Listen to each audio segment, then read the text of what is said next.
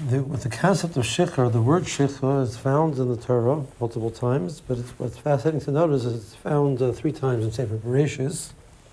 In regards to the Saramashkin forgetting Yosef, Yitzhak forgetting the good that they had, and one other time. But in Sefer Devarim, it's found 13 times.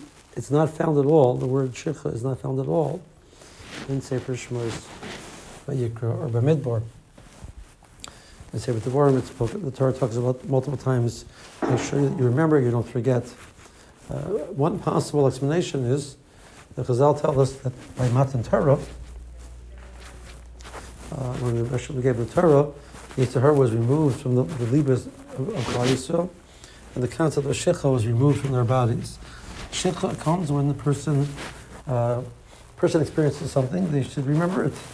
There is cells in the body which remember it. Things that there's some element of hisnagdus inside of us. We don't fully embrace it. We tend to forget them. The Yitzhar inside of the person causes you to forget the Torah that you're learning. So there's some element inside of us which is not embracing the Torah fully. Something which we embrace fully, we don't forget. Rashiva used to say this over. The name of the Chofetz Chaim. The Chofetz Chaim said that when he was a young boy, there was an elderly individual who could describe how, when that person was a young boy, the Tsar came through the city of Radin. The city of Radin had the visit of the Tsar once in its history, and this individual could tell you every single detail of what happened because he was so excited as a young man to see it. He remembered every detail. If a person would be excited about every word of Torah that they learn, they remember it, but we're not totally excited about every word of Torah we learn, and that's what we tend to forget. The Yitzhar was removed from our hearts, B'shas Matan Torah, and so therefore there was no isnagdus, there was nothing inside of us which was pushing back against the words of Torah, and the words of Torah were not forgotten. After the Chet HaEgel, the Koach of the Yitzhar re-entered into the individual, and the concept of shikha came back to the world. So the Medrash says, had Klal Yisrael not been chote by the Chet HaEgel, we wouldn't have the concept of shikha. Moshe Rabbeinu addresses Klal Yisrael in Sefer Devarim in the post-Egel world. The message that Moshe Rabbeinu is giving over, the Torah he's giving over, the message of how Klal Yisrael is going to now function in the world where there is a Yitzhar and there is a fight, and all of those problems which will come with moving into Eretz Yisrael. And he talks about the concept of shikha multiple times. So up to this point, we've looked at shikha as something which is negative. There is a thought which might put almost a positive understanding onto the concept of shikha. A person learns something, and then they forget it, and they toil in it again, and they remember it, and they forget it. They toil in it again, and they remember it. So the opportunity for a melis,